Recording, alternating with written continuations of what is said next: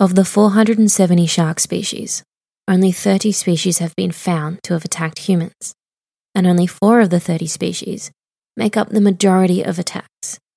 These are the great white, the tiger, the bull shark, and the oceanic white tip, which is believed to have the most attacks, even though many of these are undocumented due to the attacks occurring at sea, away from the public eye.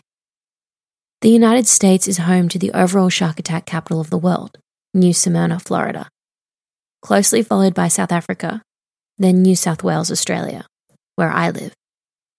While shark attacks receive an inordinate amount of media coverage, the likelihood of being bitten by a shark in the United States is less than 1 in 11.5 million. To put this in perspective, on average, 3,300 individuals drown each year in the United States, while shark attacks affect only around 45 people, and on average, only one of those cases is fatal. Yet even with this low risk, with everything we know about sharks, with everything we do in their home, whether it's surfing, diving, or spearfishing, as a mere few examples, why do we not talk about first aid for shark attacks, as commonly as we do CPR? The human body has, on average, between 4.5 to 5.5 litres of blood. The great white shark has been said to attack prey, then wait for it to bleed out before coming back to consume prey, making it a safer ordeal for the shark. In addition to this theory, they possess fat receptors in their mouths and cannot judge the fat content of prey until having bitten it. Both these methods of attack leave us with one major opportunity for survival: stopping blood loss. So as a conservationist myself, who advocates for the protection of sharks, I feel like it's my responsibility and also desire to be honest and true to the fact that sharks are not harmless. And in order to be proactive to the potential danger they bring to our species, first aid knowledge is a must.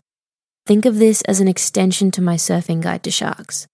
Another look into the first aid that could save a life in the presence of a shark attack. Joined by Benjamin Crook, clinical nurse educator in emergency and creator of the ED Jam Medical podcast, we're going to run through some of the things you need to know about shark attack first aid.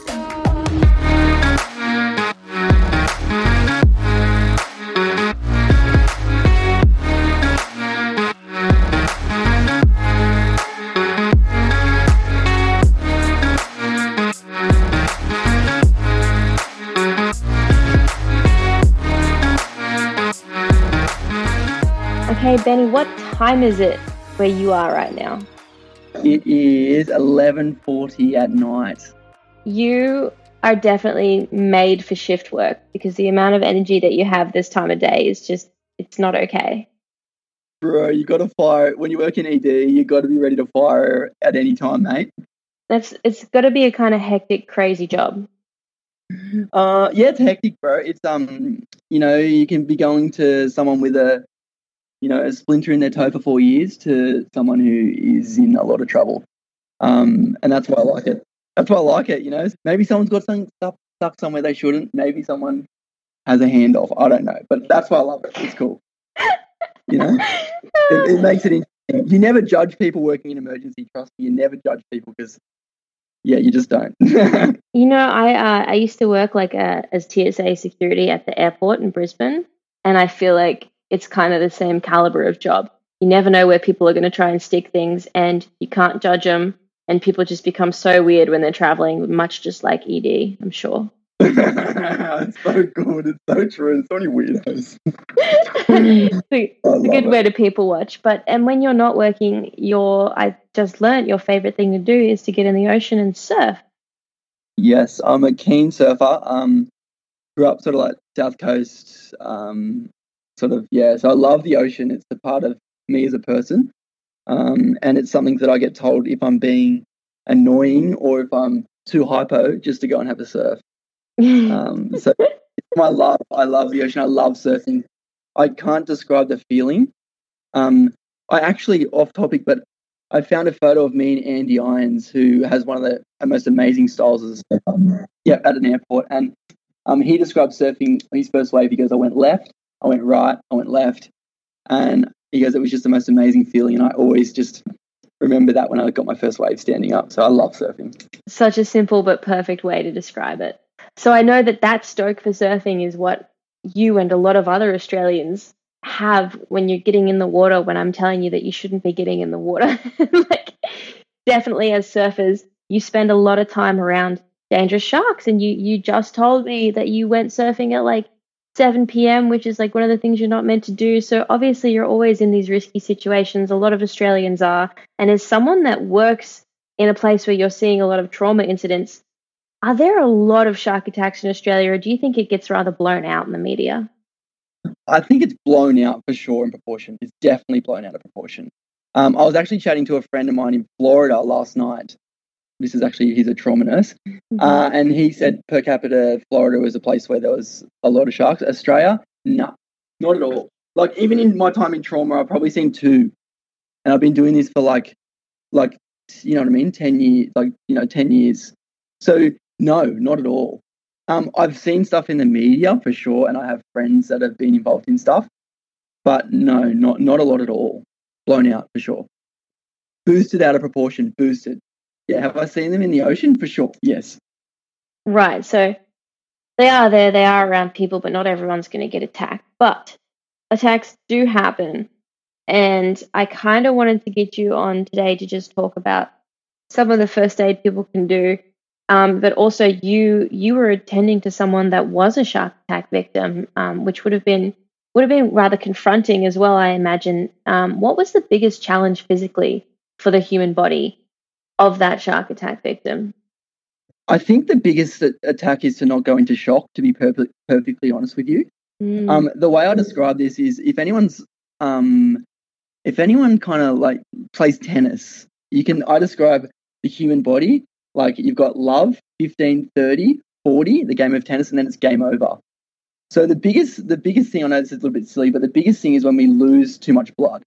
That is the biggest thing. We have round about 4.5 to 5.4 litres of blood in the body in an adult. Children are obviously much smaller. Pregnant women have a little bit more because of fetal stuff. But the biggest stuff is definitely shock, going into shock.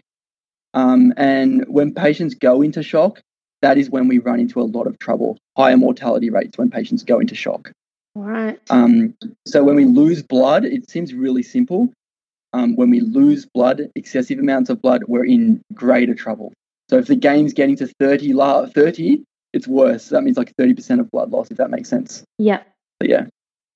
Thank you for putting it in like really basic tennis terms. Thank you for explaining to me like I'm 5. That's how I want to be explained things. I wish everyone did. Like, honestly, it's such a good way to put it. Well, I just try to put it for hemorrhagic shock, because that's, if I always think about it with any sort of, in relation to sharks, I guess what I want to say is that any sort of trauma, there is a few algorithms that we can follow, which we'll talk about in a minute. But I always say the thing that we're losing most that's important to us in the body is blood. So for this case, the biggest thing was excessive blood loss from the patient's thigh. He had a large, huge gouge out of his thigh. And we have 2 big vessels that run down the inside of the thigh, the femoral artery, which is the biggest one. And that was the biggest concern, is that he was hemorrhaging out of the femoral artery. That's what we get worried about. Right. So that's obviously like there are places that it's worse to get bitten and have blood loss. And like we're quite aware that blood loss is the biggest issue when dealing with sharks. I was recently in Esperance, which I'm sure that you know that area. You love WA, you love surfing there. So I was actually on a shoot and we were swimming with great whites. We were trying to look for a nursery and trying to prove that there's evidence of baby great whites being in a certain area. But of course, with that comes some of the adult great whites. So it was really, really crazy because I just like had this feeling of like comfort. And then all of a sudden, everyone on my dive has a tourniquet like attached to their dive gear. And it's just like one of these moments where you're like, okay, that's really good. That's really smart. And now I try and dive one attached to my dive gear as well. But it was like this eye-opening moment where you're like, wow, this is real. We could be faced with a really life-threatening situation underwater, and people are ready for it. And it's very real reality of being in the water with sharks. So yeah, blood loss. It's 100. Yeah, blood loss is huge. And there are a few algorithms that we can follow, which we can talk about. Tourniquets, I've delved into tourniquets. For anyone that wants to know about tourniquets, it's very interesting. I'll give you some show notes for some articles to read on tourniquet use, because it's really important to understand the use of tourniquets. Because it's not always the best option, right? It's not always the best option, yeah. Yeah. So I guess the thing I follow is an acronym called MARCH. With any sort of major trauma or any sort of injury, I follow basically this algorithm. And M stands for major hemorrhage. So you want to assess somebody and see, do they have any major hemorrhage happening? And that obviously the most concerning places are from the bigger areas like leg, arms, big torso injury, those sort of things. And what we can do with massive hemorrhage is we try to stop it. So if it's like a nick, because you remember like a shark, like anything, you could be bitten on the finger, the hand, the leg. You want to stop it. Direct pressure is probably one of the biggest things that we can do. Apply direct pressure, which we can do to any sort of limb. If you think about how the body works, arteries, they take blood away from the heart. Veins, they push blood up towards, and they're low pressure. Veins are low pressure, arteries are higher pressure. So I always imagine it like if you had a hose and I was to make a really tiny hole in it, that's like what losing it out of a vein. But if you put a large hole through it, that's like losing it out of an artery. Right. So you don't need to go to the tourniquet straight away. You can do other things to stop blood loss. It's like last minute. If it's really impossible for you to stop it yourself, you go there. Yep. So I guess I'll give an example. If that's cool. Let's say you got bitten on the calf, and just for an example, or like our case, the gentleman was bitten on the upper thigh. Depending on how big it is, you could make a quick decision. In your industry, you've got flight or fight response. So it depends if you're the patient or you're the person bitten. I think there's two different approaches.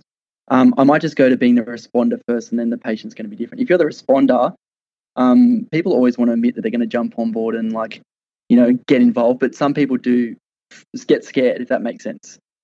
Some people might get out of the water, some people might just freeze.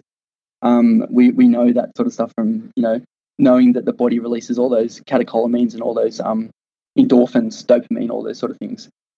So what you could do is assess the limb, and then you could basically make sure you're not in any, because obviously you're in the water, make sure you could remove yourself from the water or get someone to help you, and then apply direct pressure to where the actual bite mark is. Direct pressure could just be a rolled up towel if you don't have anything else, anything that would stop basically bleeding. And I'm talking about a lot of pressure. I mean pushing hard, not softly, so putting a lot of pressure on it. If you can assess it and it's still actively hosing out blood, that's when we can move across to using things like tourniquets, okay? And doing things where we think there's actively, peeing out blood. So below the area, it's still pissing out blood, and you've got active pressure on it, I'm talking hard, then you could think about tourniquets if you think it's arterial bleeding. Yeah. Right. So you should be able to visually know the difference between the two. You would. If it's arterial bleeding, it's going to be squirting out blood. Yeah. So that's the way I think about it. Like arterial is squirting out blood. Venous will be like oozing. But if they're still oozing blood, think about it when I was talking about the 15, 30, 40. We're talking about the body has, 4.5 litres. So if you can look on the ground and there's like more than a litre of blood or more, the patient's getting close to game over. Do you know what I mean? So just applying pressure is good. But if you're losing more and more, then obviously that's when we can talk about the use of tourniquets. Right. And you got to do all this while trying not to send the person into shock, which is like... Yes. Yeah. Yeah, so shock's been identified as different things. So shock is when a patient basically, their heart rate increases. There's different severity scores for trauma, if that makes sense. So injury severity scores. And we score things based on, where is the injury? Is it to the distal part of the limb, the ankle? Is it to the calf? Is it above the knee or below the knee? If you get where I'm tracking with this sort of stuff. Obviously, the greater the injury severity, the greater the chance the patient can die. So if you're bitten on the calf compared to the quad and it's the same size bite, the quadricep has more muscle, the quadricep has more vascular supply, the quadricep is a bigger muscle with more blood. So then you're more likely to die, to be honest with you. That's just the pure science of it. Now, there's always ways to remain calm. I can give you a little example of where pressure has been used to save someone's life and where a tourniquet has been used to save someone's life, if that actually helps. Absolutely. But just before you do, I want to mention as well, if you have to use a tourniquet, there's a lot of interesting articles online that say you can use things like a surfboard leg rope or something similar. So there's always ways that you can improvise with ones if you are at the beach or in a remote area. But as I suggest to everyone, if you're going to surf in a remote area, which a lot of people in WA do, you need to have a trauma kit with you in your car. Just keep it with you at all times. Yeah, I like that, Mads. The case I went to with the guy, they used, basically, he was bitten, okay? He, quick thinking, and his friend, applied basically a leg rope. So they saved his life with a leg rope. So anything that can cut off supply, that can be used tightly, can be used. If you think about any sort of tourniquet now, it's basically like a strap with a large pen-like piece on it, and you twist it like a windlass system, and that basically tightens around circumferentially. So anything that can circumferentially cut off supply can be used as a tourniquet device. Yeah. That makes sense? Yep. Yeah. So it doesn't just have to be a tourniquet if you don't have one. And these guys used a leg rope, and that has been used to save people's lives for sure. Leg ropes can stretch, they can get very tight. Great use of a product that you've got in your environment. That's amazing that it worked in that situation. Yeah. You could use a bag strap. You could use even a diving. If you were diving, you could use anything that could cause anything to get tight. Oxygen tubing, I don't know, anything that can provide pressure could be used. Anything that, if you're spearing, you've got a spear gun that has a rope around it, a spear, rubber. Anything that can provide tension and pressure, it's a simple way of saving lives, which it can be used. And we'll talk about tourniquets in a bit. One cool one recently, a real clinical case. We had a guy, a friend of mine, was on and de-identify all this, of course, but he was actually dragged into like a mulcher, which you get in trauma, but he was lower limb amputee. Now, the quick thinking of a police officer who was on scene, is in like he was driving his car and then basically pulled over. All he did, the guy was obviously hosing out blood out of the lower limbs excessively. He got two of his knees and jammed them into the patient's groin, both of his groins. And we'll talk about something that you can do because that's the femoral artery. Right. So this is the new thing that's come out with putting I've seen it. It's very new, everyone listening. They just released an article about it, about someone putting their fist into that area. So I'm really stoked that you brought this up. So I want to talk about this. I've got it here in front of me. Cool. So to remember it for people, we've all got hips, we've all got bits. So you've got, does that make sense? You got hips, everyone's got a hip, and everyone's got bits. Bits means genitalia, penis, vagina, you're playing the ball game.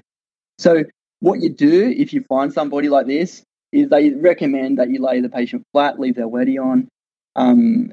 Obviously, the next thing is to obviously find the outside of the hip, find their bits, obviously, and then obviously find halfway between the hips and the bits in the groin crease.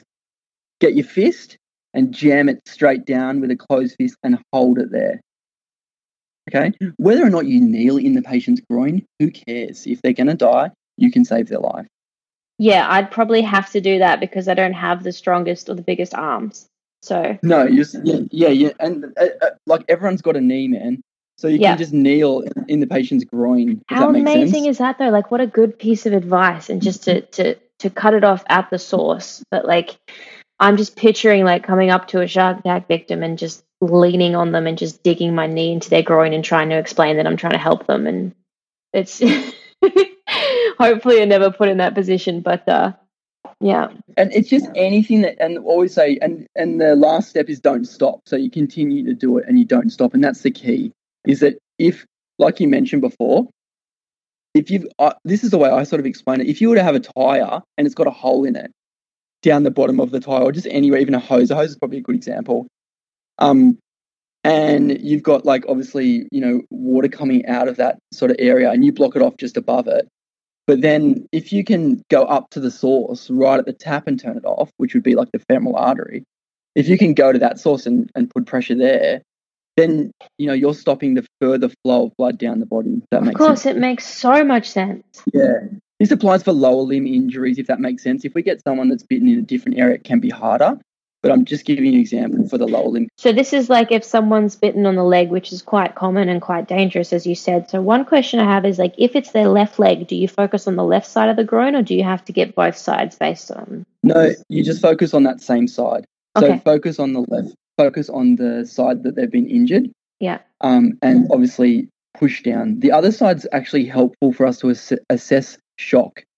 So one little thing to do is medically is we'll go through that algorithm that I talked about before, March, which is really helpful. But you can actually check a pulse on the other limb. If the patient has a pulse on the other limb, it can mean that they're getting circulation to the rest of their body and they're not going into shock. Because how the body works is that, I don't know how to describe this, but it likes to sort of, your brain is your central processing unit, like a computer. And let's just say we've got leads attached, we've got a phone attached, we've got like, a USB mouse attached or something, all right? So if the computer wants to shut down, it sort of turns off all the other accessories first before it shuts down itself. Like close this application, you get me? Like close down your Windows, close down your... So all those are signs of what's coming up. So those are the signs you look for if someone's too far gone. Yep, exactly right. So they're things that the body is basically trying to shut itself off, and that's shock. So what you should do if we're talking about like putting that pressure on, you should, if you've got an injured leg and the leg's not off, not amputated, on the limb that you've provided the pressure, you shouldn't be feeling a pulse. There should be no pulse there. You should be applying so much pressure if you're trying to tourniquet it that there's no pulse in that leg. Mm-hmm. Now, the best way to find a pulse on a foot is if you go between your big toe and your second toe and just sort of slide up between the two, and just on top of the ridge of the forefoot, you'll find a pulse.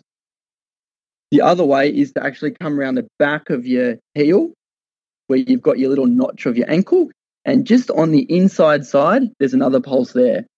So one thing to do is if just for people out there learning, there's pulses that are in your feet. So, and you've got femoral pulses. If you were to get your hand now and put it in your groin, you'll feel your femoral pulse going off. It's quite strong. Amazing. Yeah. So if you're doing your job right, you shouldn't be able to feel that in the leg that's been bitten. Yes, if we're tourniqueting it. So if we're blocking it off hardcore, then there shouldn't be below the leg, below where you're putting the pressure, there shouldn't be a pulse if we're tourniqueting. Yep. So something really simple but makes so much sense that I have in my surfing guide. This group in Western Australia, Terra Australis, that my friend does. They did an amazing first aid video about shark attacks. There's two little things in there that I wanted to mention to you that was really cool. So one of them is if someone's bitten, then everyone in the water needs to work together to get them out of the water. So an interesting thing about this is there is a theory, and it's been documented, that great whites will bite something, like a seal, for example, and they'll actually leave it to bleed out before they come back and eat it. And that way there's no risk of their eyes getting injured by the seal struggling or anything like that. So if that's true, and they're sometimes doing that to people, then we do have the ability to get people out of the water to care in that time. So that's a really important time to act as soon as someone's been bitten. And they did this amazing video that showed when you make a big surface area with all your surfboards, it'll deter the shark from coming back. So if you're in the water with all your mates and you're all working to get someone out of the water, make a big surface area with all your boards. I like it. We talk about controlling the scene. This is a term that we use in the clinical setting, or even paramedics use it, or in pre-hospital we talk about controlling the scene. And that's why I said there's a different role for the person who's being bitten or for the team. So there's a high chance of someone surviving if there's people there to help them. So most times when you see any sort of hemorrhaging control, if there's more than one person there to help, they have a higher chance of surviving if people are trained, if that makes sense. Which is why we don't want to encourage people surfing alone as well. Yeah, I know, it's bad, isn't it? So I say, first of all, control the scene. So how far are you from the shore? You need to remain calm. You need to be clear in communication. So guys, we have this, we need to do this together, like you mentioned, put our boards around each other. The next thing is, where do you need to go? So do you need to go out of the water? Do you need to be brought, so someone need to bring something to you, like a board to float on top of? Okay. Yeah. Does that make sense? Yeah. So where do you need to go? And I always think about communication is super important when it comes to any sort of traumatic event. When there's clear communication, someone always stands out when it comes to saving someone's life. And it's always a simple task, but when it's done well, it can provide life-saving care. The other thing to mention is that you can actually turn to mush. I recently interviewed a paramedic who basically his friend got hit off his push bike with major injuries to his spine, back, and chest. And he knew him very well and basically tells how he got to the scene and he basically couldn't even operate because he was so shocked. So it's really important that we can go into shock from looking at it as well. Honestly, I'm not going to lie. I feel like that would be me. Yeah. I'm definitely like way more prone to PTSD than other people. I have the freeze response. Some people have the flight response and they jump into action, and I have the freeze. So I really like learning about all this stuff so I can pray to God that I'm going to be able to put it into action if I'm ever in that situation, just know as much as possible, because I'm definitely prone to just freaking out. And I don't know. It's funny because I always say, if I wasn't doing shark stuff, I would have loved to have done something in paramedic science. But I don't know how, because I can't even look at like someone with a small cut that needs a Band-Aid without getting a little queasy. So hopefully it'll never come to that. But yeah. Oh, mate, it's I think you're right. Like everyone knows what they will do. But you can train in those environments. We talk about simulation in the medical environment, and I'm sure in diving you guys could do a sim where you could be like, all right, let's pretend that someone's going to get this happen. Let's practice our drill or our code. We're big on codes in hospitals, so that we know that if I do get a pediatric patient in or I do get someone in with this, I know that we're going to operate in this sort of realm. What a good cool. thing to get in the habit of doing if you're surfing with all your mates. Just have a plan. Just have a strategy. And this is what not enough conservationists are doing, is just addressing the need for a plan. Like a lot of people want to save sharks by making people think that they're not dangerous, and I understand that, but in reality they are dangerous, and we've got a better chance saving people if we're honest about that. So having a plan in place and the reality of that danger, and don't let the Australian government convince you that you're safe because there's a shark net. You're not going to be safe because there's a shark net. There's been more than 36 attacks at netted beaches, but they're all beaches with lifeguards on them, so they get a really quick response time from first responders, which I assume is why they haven't turned into fatalities. Correct. And I think first responders and what I guess the thing is, I didn't want this to be a tourniquet talk, but some myths about tourniquets I'd probably like to bust, if that's cool with you. Of course. That basically, in a nutshell, there's probably 3 really good studies. All of this stuff comes out of Afghanistan, to be really honest with you. And it's sad because that stuff has high trauma, but we also see really cool medicine, if that makes sense. So, there were studies with like 232 patients that basically had below knee arms, mainly explosive devices. And they found that early the tourniquet use, the better for patients when there's big bleeding. So remember, big bleeding, not just a scratch, not just a laceration. I'm talking big, decent bleeding. Tourniquet time, we're roughly talking, we don't really want to go over 2 hours with tourniquets, if you want me to be super honest with you. When we're getting above the 4-hour mark, we do start to see damage, if that makes sense, neurovascular damage. We start to see neuropathy, all those bad things related to nerves, because we have nerves, muscles, veins and arteries in the leg as well, okay? But if someone's dying, a tourniquet is useful. It can be useful. Putting it in the right spot is important, so I do recommend that people actually look at how to put one on, because if you're not putting it on properly, then you're not doing it. You can just not be obviously stopping the bleeding, and the blood can keep coming out. There's some cool videos of just how to put on tourniquets, which are cool, which I think are really helpful for us. But the 2-hour time is roughly for tourniquets. In theatres, like when people are getting surgery, sometimes they've got tourniquets on for way longer than that. But there was a huge myth about tourniquets, and people were like, no, you'll cause so much damage. But if someone's actually actively hemorrhaging, I've seen people, when they've applied direct pressure, get cerebral perfusion back. What I mean by that is they're unresponsive. Let's say that we had a guy who an oxygen tank blew up on his leg. So he's amputated leg. The people got on scene and obviously applied pressure, elevated the leg, tourniquet. And the guy woke up again, as in like, wow, getting that perfusion back to the brain. What's going on? Where am I? Obviously that sort of stuff. So just if you think about the 4.5 litres I mentioned before, there's blood flow going back to up to those major vessels, the brain, the processing unit, that are really important. But never forget just the simple pressure. I know it seems simple to say, this dude just talked to me about putting pressure over a wound. It can be life-saving, just simple pressure.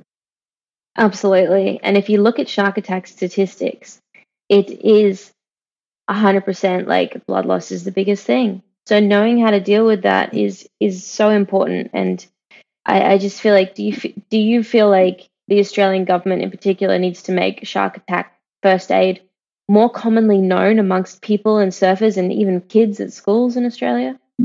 Yeah. I want this little acronym, push halfway between the hips and the bits. Just put up on the lifeguarding, just put up so people can see it. Not to scare people, but it's first aid. And I think first aid needs to be more common for people to see. Well, you can't go to Darwin without a sign about crocodiles and jellyfish. Like, we have vinegar at all the beaches because of jellyfish. And it's like this really amazing recognition that there are dangerous things there. And if you think about it, we don't have that anywhere else, which is crazy. Like, we should have that all along the East Coast, but we don't, because the government's really scared of scaring away tourists with the idea of sharks. Yeah, and I think that's it. They see a picture of it and it automatically instincts in them, oh, has there been a shark attack here? Like, no, I'm just showing you what would happen if we wanted to. Oh, don't talk about that. You know what I mean? Like, it's almost like, don't bring up the elephant in the room. It's like, but there's an elephant in the room, bro. You're like, Totally. You know what I mean? Like, one of the acronyms which I wanted to sort of talk about, which we follow in, which is cool, and I think people can follow it, is like, we talked about the massive hemorrhaging, which is like march, because think about just marching, walking. A is always our airway. So if we can look at someone from a basic first aid and ensure they're still breathing. Respirations, we all have a watch on our phone. We can just see how much someone's breathing per minute. Normal for an adult is like 12 to 20. Circulation, I said check a pulse, which we all would know from basic first aid to check a pulse. Hypothermia is a big one in trauma. So with massive hemorrhaging, when our patients are cold, it's a bad thing. Wow, so a good you never example think in about your that. environment. No, so what actually happens when you get cold is you become coagulopathy. Your blood becomes cold and doesn't work in the way it should. So you always got to keep trauma patients warm. We're a big advocate for it. At big hospitals, if we lose blood, we replace blood, okay? It's the big thing that's going to save lives. But also we make sure it's warm. We got to warm your patient up. So if you can get your patient to a warm area, it's better for them in terms of their survival rates if they're warm as well, okay? And the last thing is everything else, which is the E on March. It's got a H and an E. And E is everything else and extraction, which we mentioned before. Getting the patient, your patient basically, if they've had a big injury to the leg, they need blood products, more than likely if they're really hemorrhaging. They need to go to a big hospital or a hospital that can actually provide life-saving care, a surgeon. So I always think about with everything else is, I need help now. Has that been communicated with somebody who can get help? Am I clear with where my location is? So where am I? Where's my location? Where do I need to get to? What things do I need to get out of here? It's like scene control and management. And they're things that we need to go. The other thing on the tourniquet is all tourniquets should have a time on them. Either put it on your phone or write it on the patient. It sounds really silly. You can write it on people's arms or on the tourniquet when the tourniquet was applied. So we can not go over 3 to 4 times. I know it's real simple stuff, but when you're dealing with a shark attack, the last thing you're going to remember is when you put the tourniquet on. Totally. I imagine you're just so in the zone. Is there any relevance to the recovery position? I mean, we talk about the recovery position a lot in regards to like losing consciousness, but is it something we need to think about with shark attack victims? I think they say lie the patient flat in terms of what you should do. If they're not maintaining their own airway or they're having seizure activity, sometimes lying them in a recovery position can help for airway control maneuvers. But staying flat is fine. You can do that. I think and you can get better control from pressure, which is what's going to save their life. Because if they're laying on their side, you're not going to be able to provide really good hip in terms of flexion to stop the hemorrhage. So I suggest laying them flat in terms of being able to actually provide better pressure. 100%. So one thing I've got on my shark surfing guide is that you lay them with their head facing the water if there's a bit of a hill or a slope at the beach, so that's provided that the injury is like in their legs or somewhere, just so that the area that's losing blood is more uphill. But in reality, just to put them wherever it's going to be easiest for you to apply pressure. And like maybe if you're in the sand or something, put them on their board so that when you're applying pressure, you've got a hard surface behind you. That's going to help as well. Yeah, and with any sort of shark injury, I'm sure we have to think about other things. So like long bone fractures, so fractures to the leg as well, and sitting them on the side with a fractured leg. Because if a shark's going to bite you, yes, it can take muscle, but it can also break bones. Excruciating pain. Pain will increase heart rate. Pain will also increase blood loss. So making sure the patient is comfortable is actually very important. When I talked to this guy actually recently, he talked about not looking at the actual wound. So he never looked at the shark. He's had like most of his thigh removed. He never looked at it because he told himself that if I don't look at it, I won't go into shock. And that's a real helpful thing for people to learn. And I dressed his wounds like when he was up in the trauma ward. I regularly saw it, and he never looked at it ever. Never looked at it, and he said, "I don't want to look at it. I don't want to actually look at it." And he did that from this moment he got bitten to the moment he was discharged. Isn't that amazing? I can definitely relate to that. Yeah, sometimes just not looking at it, letting someone else who's calm to follow your algorithm, whether it's not your March algorithm or your ABCD algorithm. Number one, stopping that hemorrhage. And not looking at it can also mean that they don't go into shock, which is important. I have a friend that I lived with in Australia, and one of my closest friends, and she's like the loveliest, sweetest little hippie. And when she gets blood tests, she loves to watch it happening. And I think that she's one of the most morbid, insane people that I've ever met in my entire life for that reason alone. Like, who wants to watch the needle going into your arm? She's like, I like to watch them take blood. I'm one of those people that's like, trying to just look at anything. I'll find a spot on the wall and I'm just like, this isn't happening. Blood tests scare the crap out of me. So I feel like people that can look at a blood test are probably more likely to survive a shark attack than people such as myself who don't want to look at something like that. Yeah, it's so true. Hey, and I think too, which you've mentioned, like divers, surfers, we all have a thing, and I mean, it's all in surfing about remaining calm in relation to breath holding in waves. It's important. It's the staying calm in relation to being in rips, those sort of things too, which are helpful. Going to your breathing techniques, your Wim Hof, whatever you do to keep yourself calm, is very important. Mentally, these things, when I've seen people that have survived major trauma, when they don't mentally give up, if that makes sense, if you're with me, it's a big part of it. Mental is huge as well as the physical.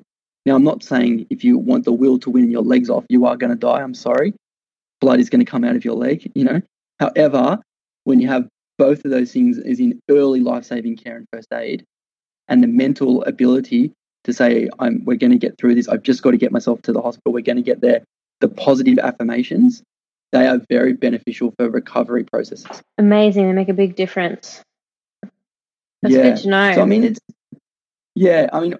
there's just a couple simple, I don't know if they're, I just think they're just little things to think about. The hips and the bits is always easy to remember for people. Yeah, I like that one.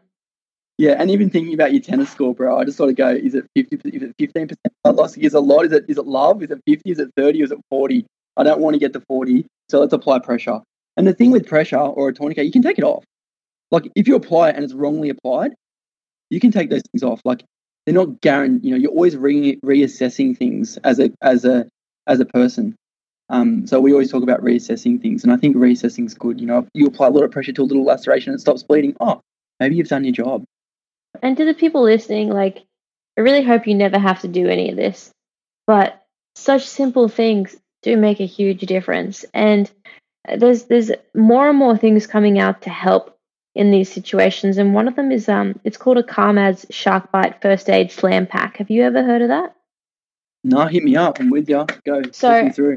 I just want to disclaimer, I don't even know this company. I'm definitely not getting sponsored by them, but I think that everybody needs to go buy one of these. I'm going to buy one. I only found it by accident it's something, it's really cool, but it's like a little waterproof bag. It's called Calmaz. It's literally a shark kit for shark bites, and it's something like, it's just got like instruction cards, step-by-step shark bite management, a tourniquet, but also just like important bandages and information. And I feel like it's something that would definitely like bring a lot of comfort to myself to have in the car if I am surfing somewhere rather remote. And that these are all like steps that you and I are talking about are all things that we want to do before the person gets the proper medical care. So you're just like the very at the base of the attack and what's happening. You just want to be doing as much as you can whilst getting them to the hospital. So obviously, like, to think fast in that situation is really important, but we just want that to be a step, right? So then they get the proper care. So I feel like these kits really help that, and it's important to always keep in mind that this situation could happen wherever you are, wherever you're surfing. If it's really far away from people, let someone know, go with friends, have a kit in your car. Yeah, and I think that's really cool too, Mads. Like, something really simple that my dad used to say to me. My dad races motorbikes. He said, I ride like I'm going to fall off in terms of what he wears. And I always was like, such a weird thing to say, but it makes sense to me. It's like, dad goes, I'm wearing the equipment or having my plan that I could fall off at 220 k's an hour, 250 k's an hour. And I love that. I love that approach. My dad's a gun. And I think about that when we're like, this stuff. It's the same as us. If we drill in that we're going to get someone into ED that's going to have their leg off in an hour, we drill it, as in practice it, then when that comes in, we can go to our plan, we can go to our approach. In the aviation world, they have this thing called sterile cockpit. We have that in resuscitation bays. And what we mean by that is when we've got a big resus on, it's really quiet. It should be quiet. We try to keep it quiet so that we can communicate well. When we get to serious stuff, I mean that. So it's really important to sort of have your planned approach and to think, what could happen to me? Am I prepared for it? What would be my approach? This guy that I actually treated, he already had a plan for himself if he got bitten by a shark. He was a semi-pro surfer, as in he was on the QS surfing tour. So this guy's was an up-and-coming surfer trying to get on the CT, which is the qualifying event for surfing in Australia. So this guy does a lot of water time. You know what I mean? And he's just an amazing human in terms of, what he's doing, if that makes sense. And he had it in his head that there could be potential for him to, which is really, really respectful. I find that a really respectful trait of someone, is to be aware that there is danger facing them. Yeah, which I really liked. I was like, he wasn't silly. He knew that it possibly could be. I mean, he was surfing at 7 p.m. At Bombo, which is a local beach down, you'd know it, past Wollongong. Do we know what type of shark was responsible? Well, yeah. So I probed him on it, to be honest with you.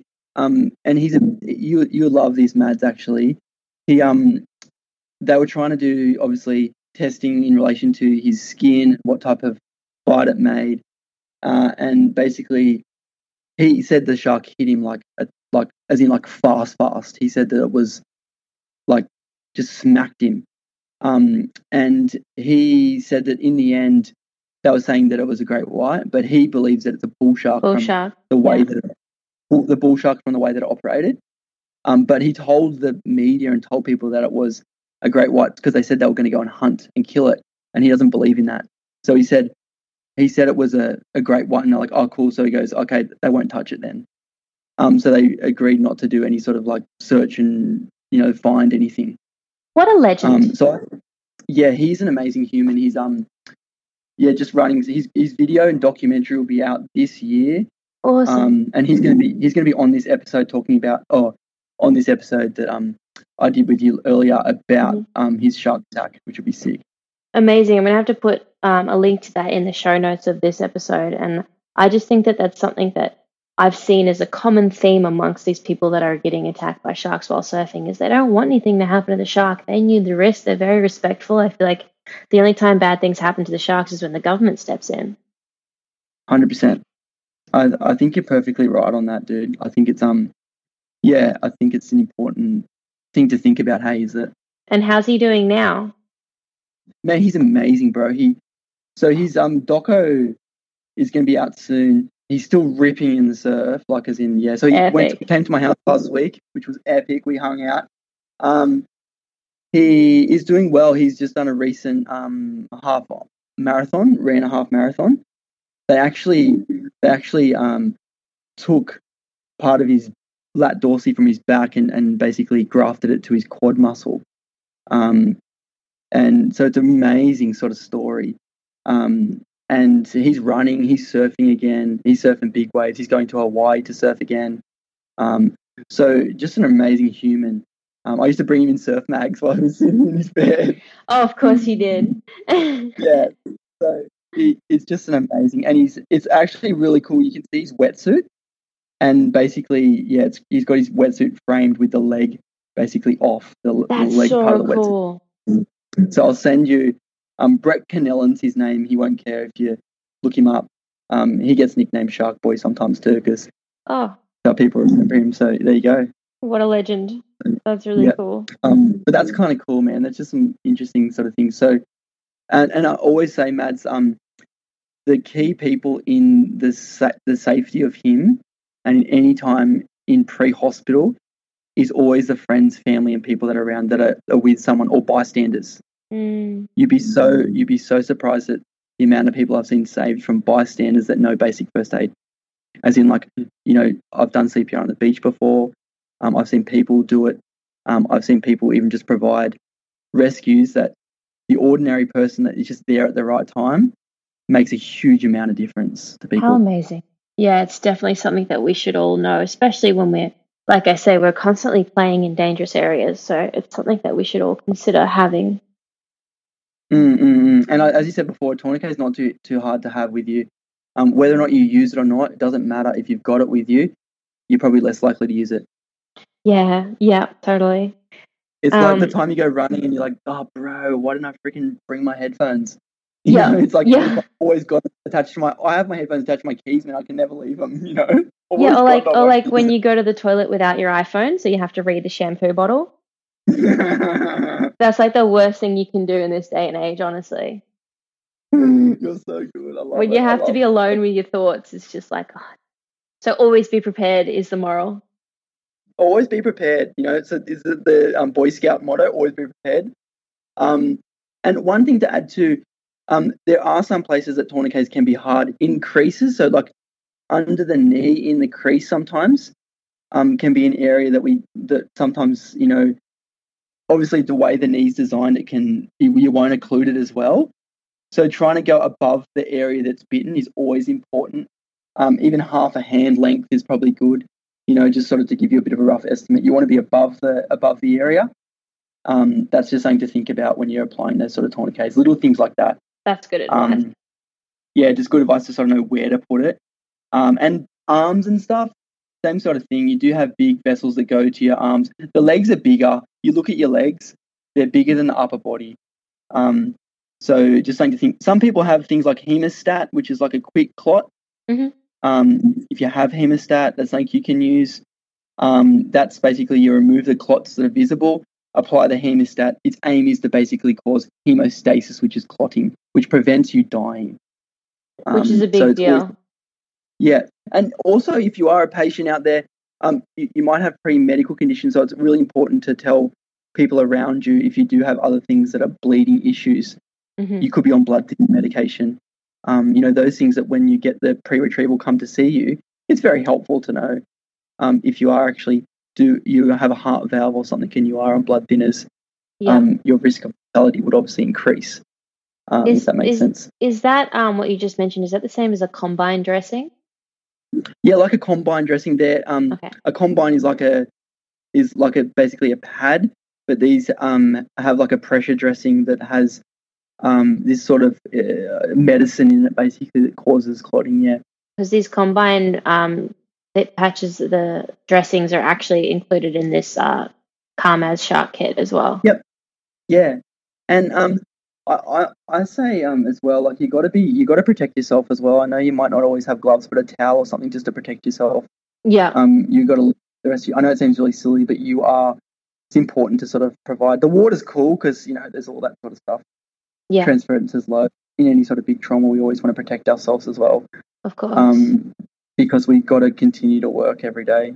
So just some of those sort of things. But a combine dressing's easy, a towel, whatever. Apply pressure. Yeah. Use those knees. If you've got the tourniquet, apply it above the wound. Get tension on it. You should make sure that there's no pulse below it if it's really tight because you're stopping bleeding. You don't want them to hemorrhage out. So you're just going to apply good pressure. Seeing control are life-saving skills. Seeing control are life-saving skills. And direct pressure is definitely a life-saving skill. It's just, it's there's such easy things to know as well. Like such simple things to be aware of that are part of life, especially in Australia, that everyone should know. So I really hope this podcast is like useful for people listening. Yeah, and if you, I say mentally offload too. So if there's more than one person there, mentally offload it to someone else. So you can't do everything. I'm applying pressure on Maddie's wound, or I'm putting my knee in Maddie's groin, or I'm applying a tourniquet. In my resuscitations, I verbally tell people what I'm doing. Really great. I have a, it sounds really stupid, but it's actually really helpful. I have a 21-year-old girl. I've got Maddie here. She's been bitten by a shark at the lower leg. I'm applying pressure. I know it seems silly, but you're talking to yourself because you're reminding yourself of the things you've been taught in training. I'm now going to apply pressure. I'm going to put my knee or my fist between the hips and the bits. Can someone please get me out of tourniquet? You're mentally offloading to someone else. Yeah. Someone please organise how we can get, Maddie out of here or whatever. That's mentally offloading to someone else because you can't do it all. Yep. Wow. So don't be a hero. Use your team. That's what teamwork's all about, is using your team. It's hard to know how you'd actually react in these situations until they happen, but you honestly do feel a little more comfortable. Like if you're surfing and the brief things that we spoke about in your podcast, where I say, okay, this is what a shark's looking for, and those things, and of course you feel a little more comfortable because you're like, well, if I do see a shark, I can do this. And it's the same thing with this, is that you just want that little basis of knowledge so that if something does happen, you just know a little more than you would have before. Yeah. And I think that's cool too, dude. And I think the hard part would be obviously extrication out of the water.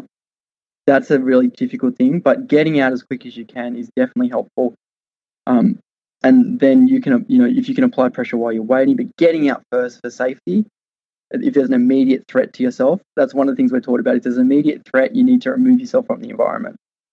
So getting yourself out of the environment, if you're able to do it all by assistance, and then applying all of those processes are really important. And the other thing I just want to say as well is, like, for people that surf and stuff, like I have literally gone up to a surfer and like a middle-aged man and said, this is my drone shot I got about 5 minutes ago. There's a dead whale up there. The current's going this way and you're about to go surfing in its wake and there are great whites here. Just wanted to let you know. And I just got brushed off and he just laughed and went surfing. And, it's all up to you. It's your choice. Free country. I get that. But then think about you. Think about the nurses and the first responders and the bystanders and the people that are going to probably be traumatized because they've got to help you. Like, you can't just think about yourself when you're going surfing. You have to think about everyone. You have to have a community approach as well. Yeah, it's as I said before, I've started to become, and I'm getting older too, wiser in so many ways when I wouldn't be. We used to dive just by ourselves. Now, don't do that. Surfing, as I said before, I was surfing with my brother. I surf with somebody. Which is really cool, and little things you can do. And you have to respect the ocean and the things in it. Yeah. Like we're visitors in that area. I live on the land, does that make sense? I don't sleep in the water at night. I go into that environment, and Indigenous people, I do respect the land and the ocean. And part of the things in the ocean are sharks. But knowing what to do in this situation, you don't want to have to do it, but you want to know what to do if it does happen. So as a surfer, how do you feel about sharks when you're out there? There's days when I feel like, a good example, like I swam around Shark Island, which is at Cronulla with a few crew. It's not, I don't know, but it was a day where I got them. You get vibes. I'm a vibe kind of guy. So I got vibes swimming out there. It was a big day, and I was like, I just feel like something's around. Just get those vibes. So I do still have that intrinsic feeling sometimes. I might get out of the water, West Oz was a bit like that in some areas. I was like, I'm going to go in. I don't know what that is, if that's instinctively in me. I sort of have my plan, what I would do if I got bitten by a shark, which would be, for me, as a surfer, apply my leg rope, get on my board, get the next wave in, and then wave my hand that I need help. That's all I would do. Remain calm, get out of the water, get on my board, because my board would push me in faster than trying to swim, and just let people know I've been bitten by a shark. Simple stuff. I've been bitten by a shark, I need help. And just applying pressure to my wound. And then I feel that I'm in their environment, and if I was to die by being bitten by a shark, it sounds really stupid, but I would be in an area that I love, if that makes sense. That's a beautiful way to look at it. Yeah, that's an amazing way. That's the approach that's how everyone should feel about it. Yeah, I'm not silly, as in, like, I don't go, if I know there's a shark and something went off, I'm out of the water first thing, man, I'm paddling quick. I don't want to die, by being by shark, but I do feel that it's I'm in an area it's worth the risk. Yeah, surfing is, but I'm still not silly about it, man. Yeah. Like, it's the same as I don't ride a motorbike without a helmet. I don't ride a motorbike without a back plate or chest plate. Yeah. I don't ride without boots or gloves, I still ride a motorbike. I have a high chance of dying riding a motorbike. I do love the feeling of being on a bike. You know what I mean? Yeah.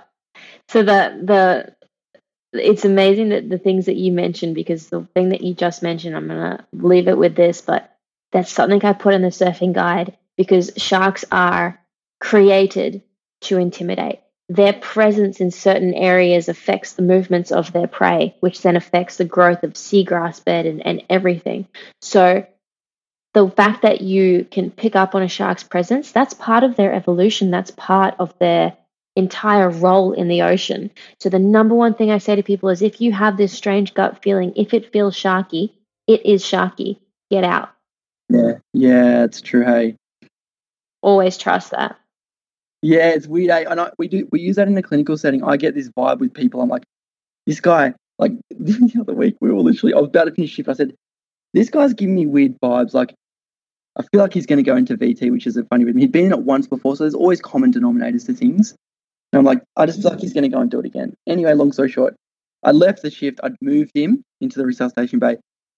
I got a message of one of the girls with his ECG, basically showing his heart rhythm in VT, which is a life-threatening rhythm. You die of it. So I was like, I'm so glad I moved him in. It was the gut intuition. Some of the stuff we talk about it's like the medical gut, the nursing gut. It's hard to teach it, but it's there, that feeling you have. It's the same as when you meet someone, you're like, oh, it doesn't feel right. I get the same vibe with clinical stuff in the ocean. Yeah. Which is amazing, and I'm sure heaps of surfers do too, and honestly, just listen to it, because it makes a lot of sense. Benny, thank you so much for your expertise and those little bits of advice, and it's just been so good to listen to, and it's something I really, really want to drill into people. And anyone that's listening, thank you for listening to this and taking responsibility and being a mindful ocean person. Thanks. No, thanks for coming. I really appreciate it. Hey, I hope people enjoy it, and yeah, I'm so grateful to be able to chat with you, Madge. You're a flipping legend. Oh, thanks. Hopefully I never see you at work, hey? Oh, dude. Come in for a coffee, but don't come in on a bed. You know what I mean? Thanks, Benny.